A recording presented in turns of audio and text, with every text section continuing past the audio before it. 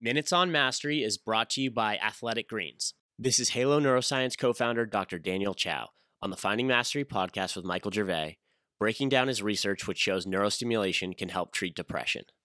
Depression is a very interesting application for TDCS.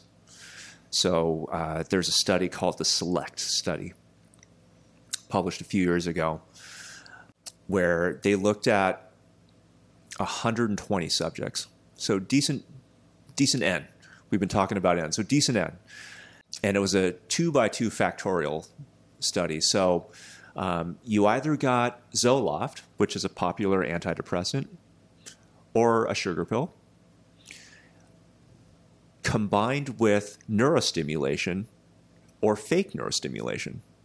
So 30 people got neither.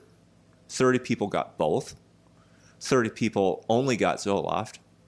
30 people got TDCS. So how well did they do?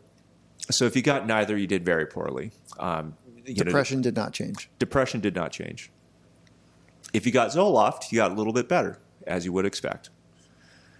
If you got just neurostimulation, you did about as well as the group that got Zoloft. That's really interesting to me. Because now you can start thinking, all right, instead of offering a drug to everybody on Earth, if you're depressed, maybe you can offer a neurostimulator with virtually no side effects and no dependencies and this kind of thing. But not across the motor strip. They were targeting different parts of the brain. Different part of the brain. So it's called the so-called DLPFC. I'm sorry, this is like medical acronym. So dorsal lateral prefrontal cortex. Mm-hmm. So stimulating this special part of the brain gave people with depression a decent amount of relief, like equivalent to the relief that they would have received if they got Zoloft. And then, just for completeness, the group that got both, so Zoloft and neurostimulation, there was actually an additive effect for the two combined. For the full Finding Mastery podcast, head over to findingmastery.net or check us out on Apple Podcasts.